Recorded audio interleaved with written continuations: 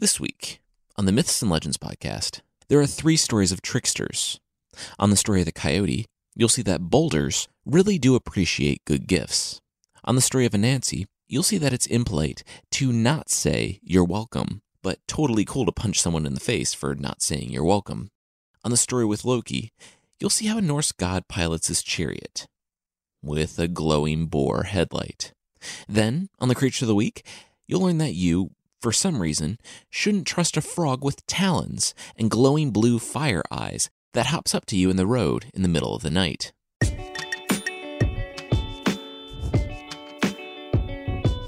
This is the Myths and Legends podcast, episode 32, Wager. This is a podcast where I tell stories from folklore. Some are incredibly popular stories you think you know, but with surprising origins. Some are stories you might not have heard, but really should. This week, it's 3 stories about tricksters. They aren't always the most powerful, or the strongest, or even the smartest, but these charming rogues have places in folklore all around the world. The first story today is about Coyote. As we've talked about before, Coyote is a trickster from many Native American mythologies. It's unclear whether he's an actual coyote, an anthropomorphic coyote, or just a man people call Coyote. I personally picture him as an anthropomorphic coyote person, but there's justification for all 3. He's sometimes a hero, as in the last story I told, but more often than not, his hijinks and trickery get him into trouble too. He's not an evil character, alignment-wise, but he gets by on his wit, with a carefree, smart-alecky manner about him. Or sometimes it backfires and causes big problems for him.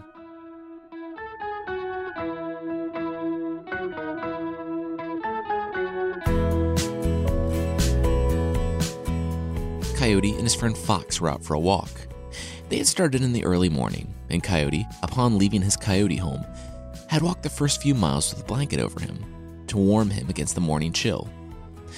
As the morning continued and the sun climbed higher in the sky, it became hotter and hotter. Soon, it was too hot to have a blanket draped over your shoulders. He and Fox had stopped to rest on a rock that was still cool from the night, and Coyote got up. He looked at the completely normal rock and draped his blanket over it. Coyote was tired of carrying it, and he had decided to leave it. He patted the rock and said, half jokingly, "Here, brother, you take this blanket. You are cold and poor and have nothing. Besides, you let us rest on you. Take it and keep it always." After giving this very nice gift to a rock, or littering, depending on your perspective, Coyote and Fox continued on in the warm weather. They walked and talked for about a half an hour. Late morning turned to afternoon, and the skies began to grow dark. Thunder cracked up ahead, and they could see the rain falling off in the distance. The pair began to worry. They were far from their homes and would be caught in a storm. Coyote looked up and saw a coulée, or a deep ravine, and said that he had an idea. He asked his buddy Fox to go get the blanket he left on the rock. They could hide in the ravine and put the blanket over them for shelter. Fox was faster, too. He could get to the blanket and back before the storm came. Fox agreed and darted off to the rock. He got there and saw the blanket, still draped over the rock. He snatched it from the rock and turned to leave. "Hey," Fox heard. "Where are you going with that?" Wait, are you the rock? Talking to me?" "Yes, I am," he heard again. "Now what are you doing with my blanket?" "Your blanket," Fox said. "Well, Coyote needs it back." "Well, he can't have it," the rock said. "It was a gift, a really nice gift that I am keeping." Fox shrugged. The boulder was right. It was a gift. He covered the rock again with the blanket and ran back to Coyote. They would have to find some other way to stay dry. Coyote rolled his eyes when he heard the news. What an ungrateful boulder. Coyote only needed it back long enough for the rain to pass. And then he would drape the wet blanket back on the rock, that being totally the same as a nice dry blanket. Coyote stormed up to the rock, angry that he was already beginning to feel the rain drizzle on him. He saw his blanket on the smooth, large boulder and pulled it away. "Hey, that was a gift," the rock said. "And what do you need it for? You've been out in the rain and snow all of your life. You're doing fine." "Deal with it," Coyote said, and he left without looking back. He made it back to the ravine before the rain started coming down in earnest, and was only moderately soaked by the time he threw the blanket over himself and Fox. They weathered the weather together, and soon the storm ended. Both Coyote and Fox shook off the rain, and Coyote wrung out the blanket and tossed it aside. They continued to the river in the humid, post-rain weather of a summer day, when, behind them on the hill, they heard trees falling and being crushed. It sounded like something big was bounding through the forest. "Hey, little brother," Coyote said. "Go and check out what's making that sound." Fox was curious as well, and he hopped into the forest. He was only in there for a few minutes when he shot out in terror, scampering as fast as he could away from the woods. "Run!" Fox yelled. It was a gift!" they both heard before the trees at the forest edge exploded outward and then were crushed under the weight of the massive boulder rolling from where Coyote had left it. Fox was running for his life away from the boulder, which was crushing everything in its path. Coyote turned and ran too, as fast as he could. He didn't dare look back to risk slowing enough to be crushed. But if he had, he would have seen his buddy Fox diving into a hole. Unfortunately, even the small, quick Fox was too slow, and the tip of his tail was pinched by the boulder. The hair turned white, as it apparently will whenever pinched by a boulder, and, as we all know, that's why foxes have white hair on the tip of their tails.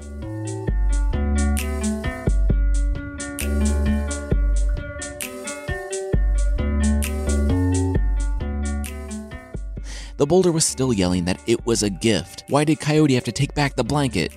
Coyote ran and ran through the fields until, up ahead, he saw two massive grizzly bears. He yelled for them to run. An angry boulder was on his heels. The bears laughed. Maybe for little Coyote this boulder was scary, but they were some of the biggest animals out here. They could stop the thing. They yelled out for Coyote to get behind them. They have this. Coyote ran past them. The grizzlies were nearly fur boulders themselves.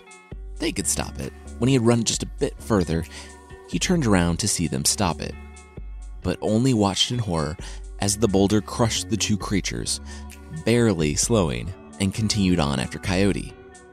If bears couldn't stop it, what could? Coyote ran and ran. The boulder splashed through swamps, crashed through forests, and seemed to skim along the plains. Coyote's limbs burned, and he felt like he couldn't breathe. Every so often, one of Coyote's animal friends tried to help him, and every so often, they died. The buffaloes tried to headbutt it, but their skulls cracked. The snakes tried to help him out and form a net to stop the boulder. I'm thinking like those string games people did in grade school, like Jacob's Ladder and all that. But the boulder just shredded the snakes and kept on coming. Coyote ran across the prairie, and there were times when the boulder was right behind him, scraping his heels, and still very angry about the blanket. Then, up ahead, he saw two witches that were cutting down trees with their axes. He yelled out for them to save him from the boulder. They turned and nodded, and yelled out for him to duck as he came by. As he ran to them, barely able to keep going, he ducked as they said an incantation and swung their axes at the boulder, just behind him. With a bang, it was shattered to pieces. The talking boulder died the way it lived, blanketless. Knowing it was over, Coyote tumbled forward, disheveled and weak, like a heap of overcooked spaghetti. He lay there on the grass, staring up at the sky. That was lucky. Good thing there were witches with magic axes out cutting wood. Wait, witches? That's when Coyote's ears pricked up. He only heard snippets of the conversation, but he definitely heard "nice and fat" and "let's eat him," which was enough. Coyote acted like he didn't hear them. They were able to crush a boulder with magic axes, so Coyote didn't like his odds. He was almost too weak to move, though, and exhausted after running many miles. The witches, seeing Coyote laying there, came up to him, and they told him that they would help him recover his strength. Just rest here, and they would love to have him in their teepee, them saying it exactly as sketchy and as loaded with portent as it sounds. That would be great, Coyote said. They told him to wait out here, and they would go make preparations for dinner. Hear them in the teepee grinding their knives in preparation for stringy, gamey coyote meat. He looked around and couldn't see any solution. They kept popping their heads out every so often to make sure he was there. But then he finally found one possible plan. But there was no way the witches could be this dumb. He struggled to his feet, his muscles still sore from the unexpected workout. He walked over to their water pails and just tipped them over. There was no way this could work, he kept telling himself. He yelled to them in their teepee that he needed water. Did they have any? They yelled back, yeah, in the pails. He yelled back that they were empty. One of the witches came out and saw that they were, in fact, empty. She thought her sister had refilled it. Coyote picked up one and said that he would go down to the river to fill it. They would need it for dinner. The witch said, yes, we will all need it when we eat dinner, snickering. Coyote looked at her. They were really excited about eating him and not subtle at all. She told Coyote he could go, but come back soon. They would need him here to eat. Coyote rolled his eyes as he walked toward the river with the pail. Hopefully, maybe they were this dumb. And, as it turns out, they were. As soon as Coyote looked back, he saw the witch go back into the teepee. He ditched the pail and took off as fast as his burning legs would take him. A half an hour later, when he didn't return, the witches got into a fight about letting that delicious coyote go and killed each other.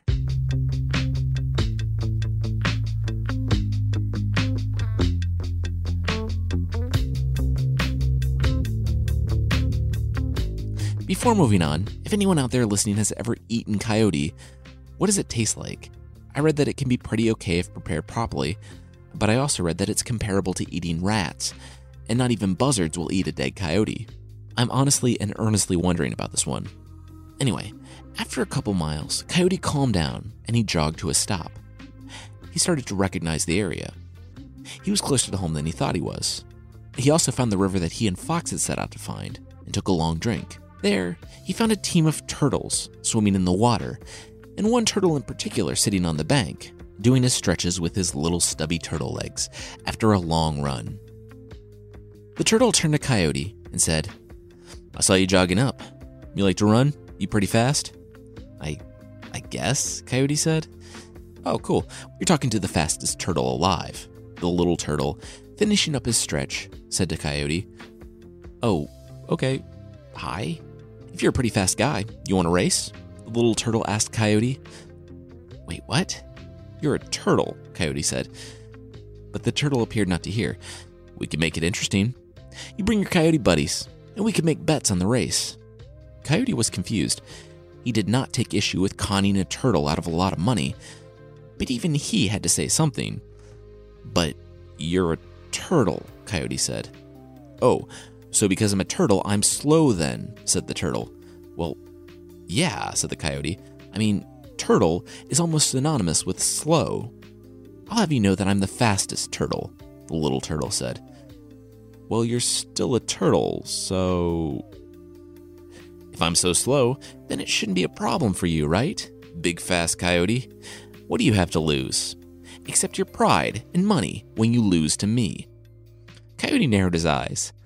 He was through feeling bad for the little guy. The turtle was almost asking Coyote and his coyote friends to take all their turtle money, so that's exactly what they would do.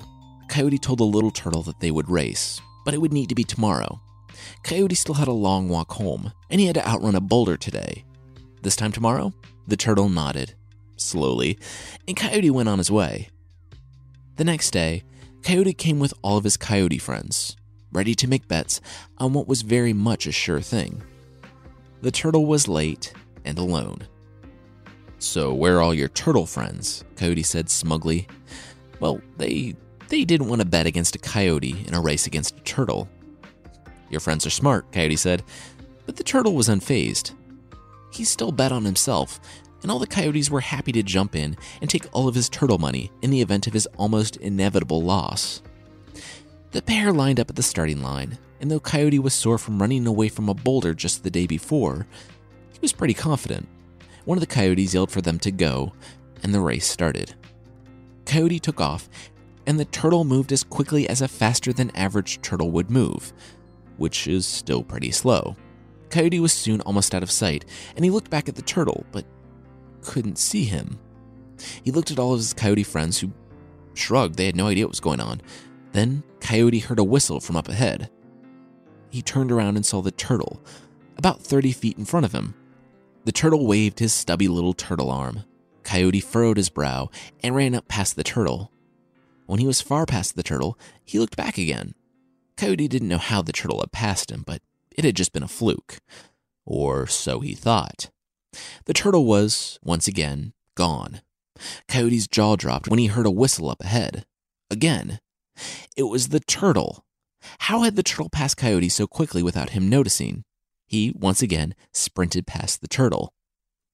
That happened about 7 more times, until Coyote was about 100 yards from the finish line. He looked up ahead of him and saw the turtle slowly crossing the finish line. Coyote ran as fast as he could, but it was too late.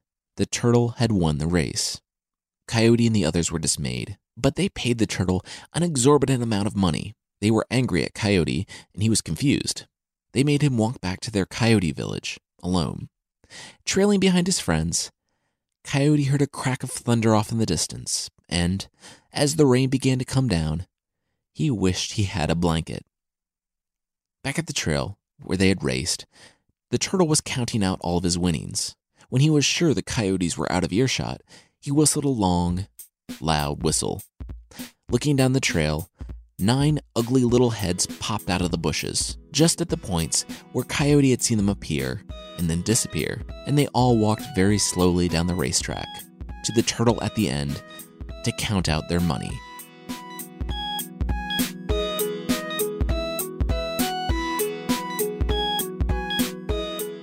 That's the story of Coyote and the Boulder, and the story of Coyote racing the turtles. They aren't together in folklore, but I put them together for the story. Personally, I love stories of the coyote. He's a trickster, yes, but most of the time, like Loki, his tricks end up backfiring on him in really funny ways. Like today, I liked how the turtles tricked the trickster and essentially conned all the coyotes out of a lot of money.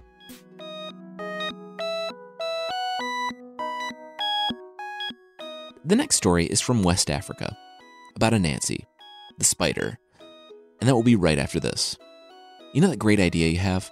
The one that you've been sitting on? The one that everyone agrees is amazing, but now what? Time to get your idea out in the world with your own professional quality website, blog, or online store. That's why I want to share how easy it is to get started with Weebly. Okay, so longtime listeners who have gone to the website might remember it being down. A lot. Designing and running the site has, by far, been the biggest time suck of this whole podcast endeavor. I wish I had known of Weebly back when I started the site.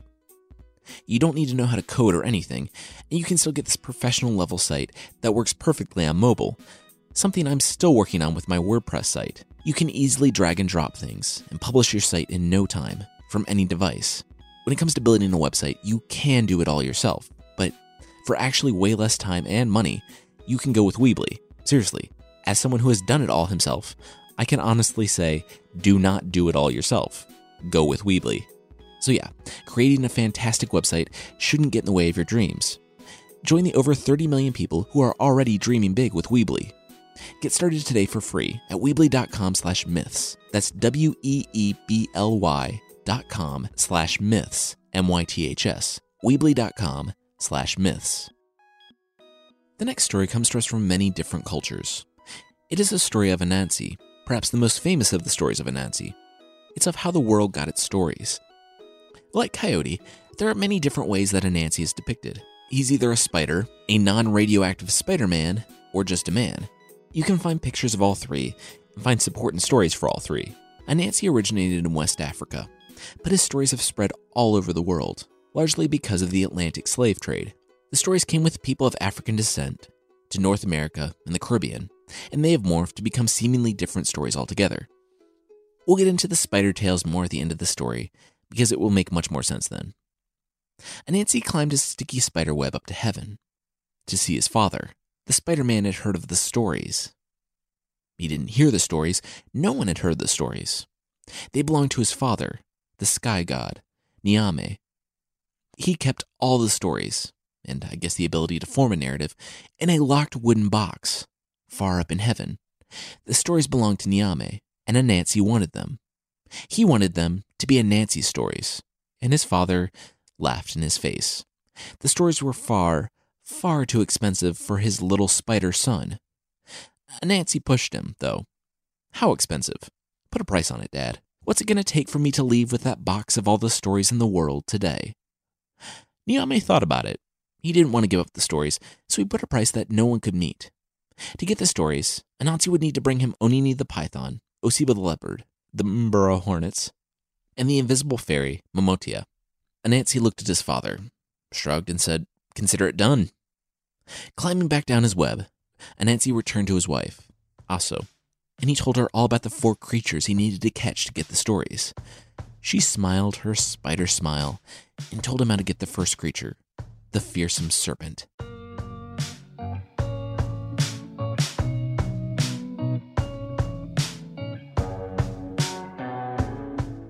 The next day, Anansi was walking through the jungle, holding a long stick, and muttering to himself that, no, it can't be.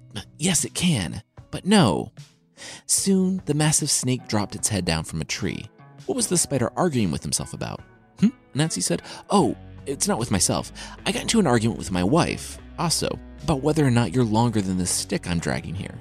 "I thought you were bigger," Anansi said, "but my wife said you weren't. I came looking for you, to see." The python looked at the stick. It was long, but he was Onini the python. Of course he was longer than the stick. Right? Of course he was. "All right, Anansi," he said to the spider. "Let's win that bet." The snake stretched out next to the stick. Anansi sat back and looked. The python wasn't quite long enough. Wait, the python wasn't perfectly straight on the stick. His body naturally went in waves in places. Anansi snapped one of his spider fingers. He knew what to do. He ran off and got a length of vine. Anansi returned with the vine. "Okay," he said to the snake. "I'm just going to loop this around you to straighten you out. I think we can make this work." "Yeah, definitely," said the snake. "Just do what you need to do." Anansi looped the vine tightly around the python's body. When he got to the head, he told the snake that it might be a little uncomfortable, but they were almost there. He just needed to tie the snake's head down so that he could clear the end of the stick. The snake said again that Anansi should do what he needed to do. The python wanted to win too. Anansi pulled it tight, and the python saw the tip of his nose go past the end. "All right, we did it," the python exclaimed. "You can loosen your grip, Anansi." "Anansi?" "Oh, I did," the spider said. "I just tied it off so I don't have to keep holding it." "Oh, okay," the snake said. "Well, we did it. You won your bet. I'm longer. Now let me go." "Oh, yeah," Anansi said. "There never was any bet. This was just a way for me to capture you without having to fight you." The python instantly became angry and thrashed against the vines, but it was too late. He was trapped. After Anansi dragged the python up to heaven via his web, he set out for the next creature. Anansi had to capture the leopard. He didn't waste any time in talking to his wife, and she told him what to do. Anansi could hear the leopard roaring from the pit. He had dug a pit in the plains where the leopard lived, and sure enough, the next day he came back to find the beast stuck at the bottom of it. From the bottom of the pit, the leopard saw Anansi's head peek over the edge at the top. "Anansi, wait!" the leopard yelled. He needed help, and Anansi was the only person he had seen all morning. The leopard didn't know who had dug the trap, but he had fallen for it. Anansi said that he would be happy to help, and he had just the thing. He lowered a rope down to the leopard, who grabbed on tight. Anansi pulled him up. When the leopard got to the top, he found that it wasn't any ordinary rope. It was Anansi's web, and the leopard couldn't get his paws unstuck. He turned to Anansi, but the spider was already at his back legs, looping the sticky line around him and pulling it tight. The leopard yelled at him, "What was that?" But Anansi put a stop to that, calmly looping the line around his mouth, silencing and muzzling him for the long trip up to heaven. The third creature was the Mbura hornets. After talking to his wife, we find the wily spider outside the home of the hornets. The rain was pouring down, and since hornets didn't like the rain, he was yelling for them to hurry up and get in the gourd he had. Since the rain was unexpected, the hornets didn't have any plan for it, so they rushed into the hollow gourd, only for the rain to stop and for Anansi to put a sticky wad of his webbing on the entrance to the gourd. He had filled up a calabash with water and poured it over the house, making them think it was raining. The third task was now complete. Those stories were as good as his. The fourth and final task was to capture the invisible fairy, Momotia. And when Anansi learned of this, he, again, went to his wife. She gave him a wooden doll and a plan. Really quickly, this last one is sort of apocryphal. It's in some versions but not others. It's really similar to a Briar Rabbit story, which you might recognize. He set the doll underneath the odum tree, where fairies were known to play, and he covered it with sticky sap. He also wrapped a small rope around its neck. At home, he had mashed up some ito. It's a sticky food made from yams, eggs, and palm oil, which fairies really like to eat. I found some modern recipes where it's sort of like a mashed plantain with a hard-boiled egg on top, which actually sounds pretty good. Anyway, he placed some of the food in the doll's hand and at his feet, and it wasn't long before the fairy and her friend appeared before the doll and asked politely if they could have some of the ito. Anansi, on the other side of the tree, made the doll nod with the rope, and they began to eat. They ate and ate until the sticky ito was on their hands and face and nowhere else. They said thank you to the doll and waited for the strange brown creature to acknowledge their thank you. But it didn't, because it was made of wood. I said thank you, the fairy said, and waited.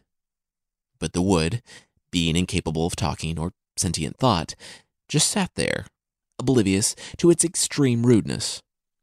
The fairies were not oblivious. I think this little man thinks he's too good to talk to us, the fairy's friend said. He's being impolite. Hit him in the face. In a world where not acknowledging a thank you is somehow more impolite than assaulting a stranger that just gave you a nice meal, the fairy hit the doll in the face. Hard. Hard enough to become stuck in the sap that Anansi had slathered all over it. He grabbed my hand, the fairy shrieked. Hit him again, the friend said. The fairy scowled and hit the doll with her other hand, which also became stuck. Kick him in the face until he lets you go and acknowledges our thank you, the friend yelled, and the fairy, in her rage, complied. After 2 kicks, she was stuck. Okay, no, seriously, I'm stuck, she said. He has me. You need to help me, the fairy said to her friend, who was already in the process of flying away. He's too tough for us. You're on your own, the fairy yelled before she was out of sight. The stuck fairy, Momotia, only had moments to sit and wonder about her fate before Anansi appeared on the other side of the tree.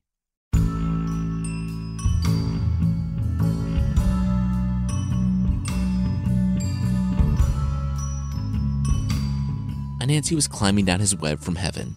The payment had been made, and Nyame had to acknowledge that Anansi had met his price.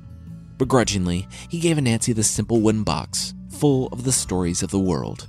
When he got home, he and Aso sat next to each other and cautiously opened the box.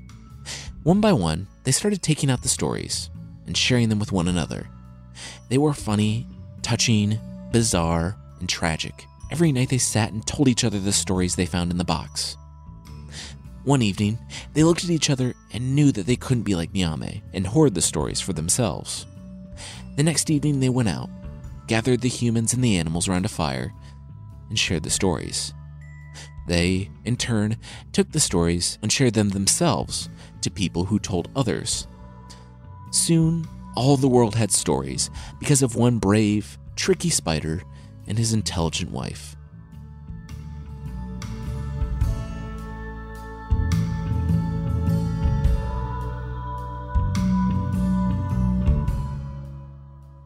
I've read that in Ashanti oral culture, Anansisem, a word meaning spider tails, has come to be synonymous for many types of fables and folklore, and after hearing the story, it makes sense.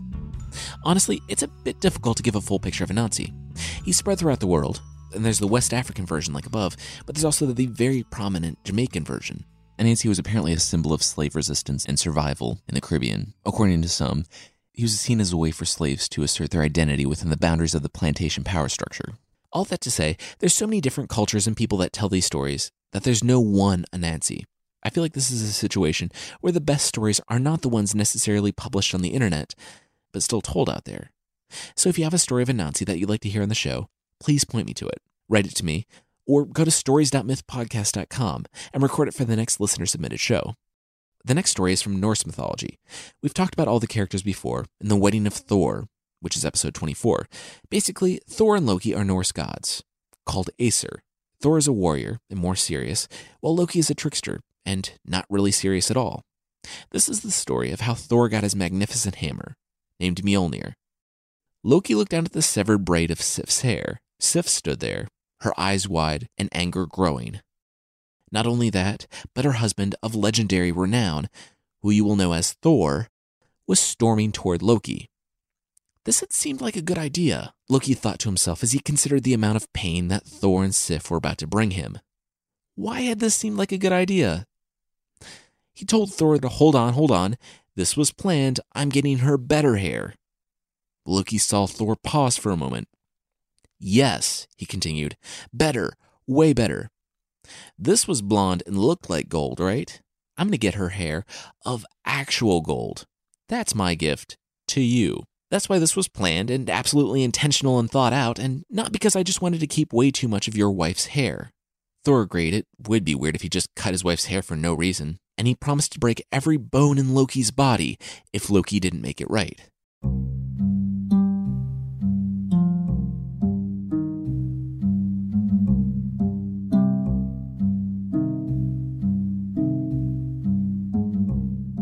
Making it right, of course, meant a trip to the world of the Dark Elves, or the Dwarves, they're basically synonymous, so they could craft Sif this very expensive living wig. It's not said what the payment for the hair was, but Loki also talked them into making 2 other treasures for the Aesir. One was a ship called Skiblanir that was the fastest in the world, and one that always had a favorable wind. The name literally means assembled from small pieces of wood. It was also extremely portable, and when you weren't using it, it could be folded up like a piece of cloth and put in your pocket. It sounds nice, but as someone who has problems folding a bedsheet, I can't imagine how hard a full-sized ship would be. The other treasure was called Gungnir, which means swaying. It was the deadliest of all spears. It will be Odin's weapon at Ragnarok.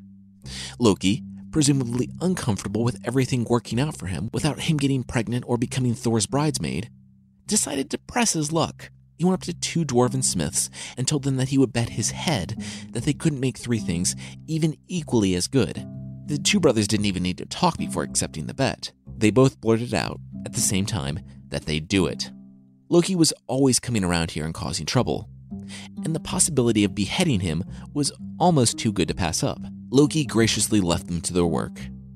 But then a giant horsefly that looked remarkably like English actor Tom Hiddleston flew in and watched the dwarves. A literal fly on the wall. The fly began to sweat, but in a metaphorical sense, because flies don't actually sweat, because he saw the dwarves were pulling it off.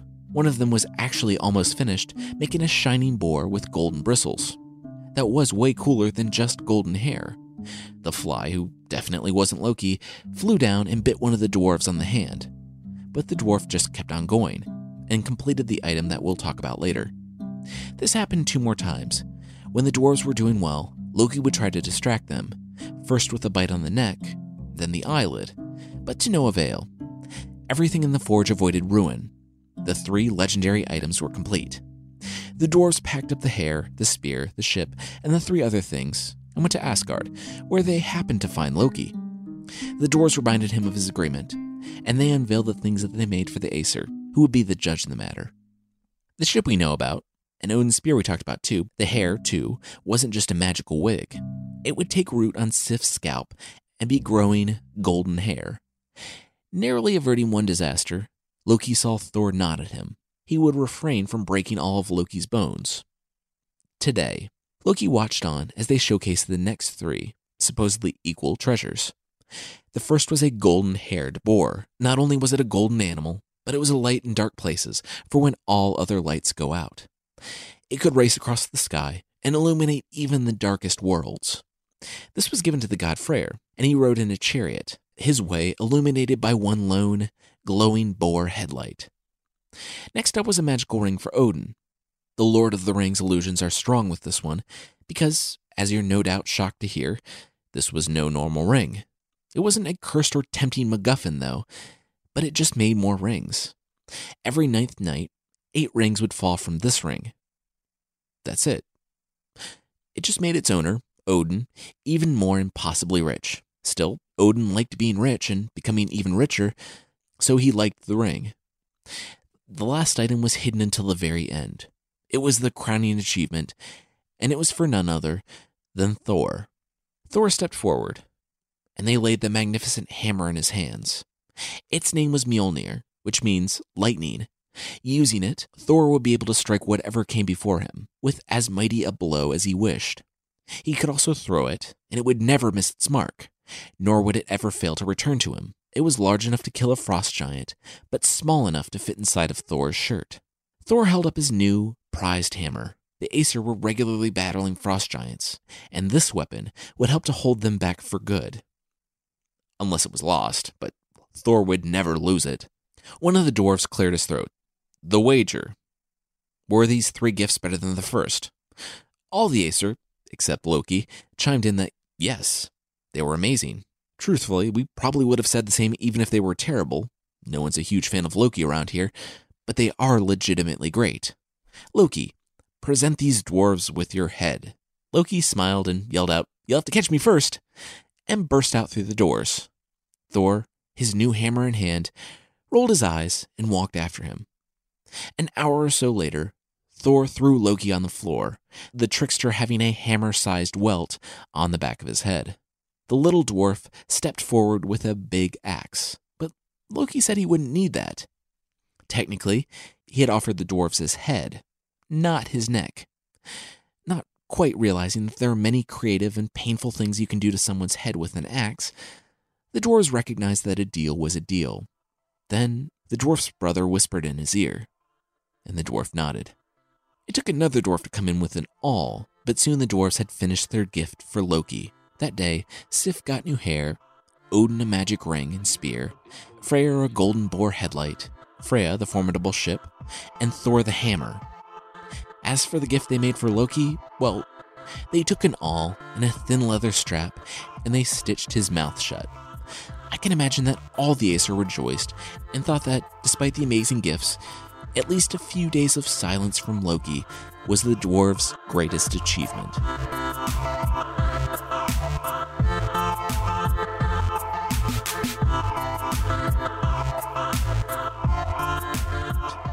That's it for this week. I'm in the middle of moving, so I had to record this ahead of time, and I don't know what next week holds. It'll be a surprise for all of us.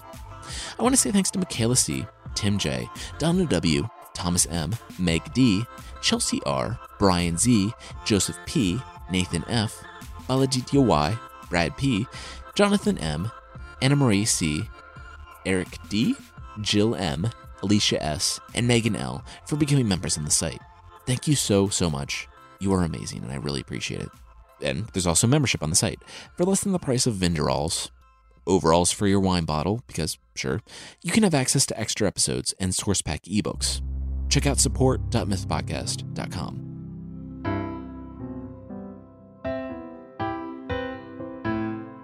The creature this time is the Clutie from Belgium. It's a nocturnal creature and ranges from an annoying prankster to a murderous monster, but don't all of the creatures of the week.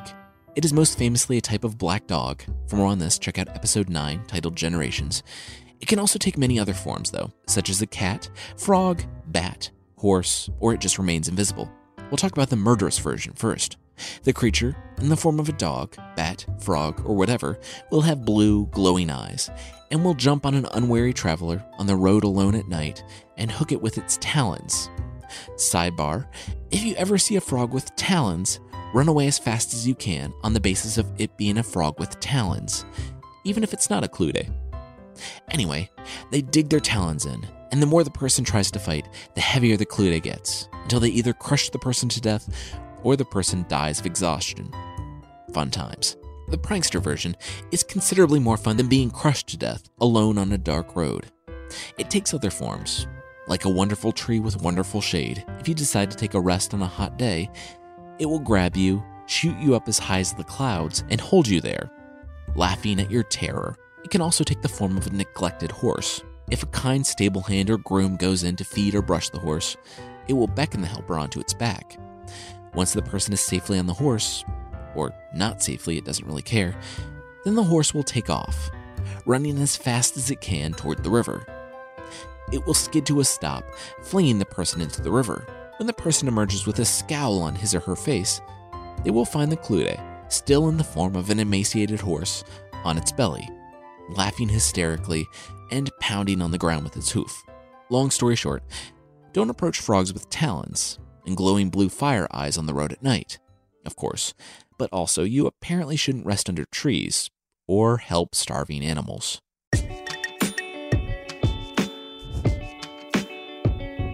That's it for this week. The theme song is by the band Broke for Free, and the Creature of the Week music is by Steve Combs. Links to the other music I used are in the show notes. Once again, this episode was brought to you by Weebly. If you have a project you've been wanting to get off the ground, check out Weebly. You can do an online store, start a blog, anything. And you don't need to be a web designer or know how to code. They really have impressive, professionally designed themes, and you can update your site anywhere, from any device. Creating a fantastic website shouldn't get in the way of your dreams. Join the over 30 million people who are already dreaming big with Weebly. Get started today for free at Weebly.com/myths. That's WEEBLY.com/myths. Weebly.com/myths. Thank you so much for listening this week, and I'll see you next time.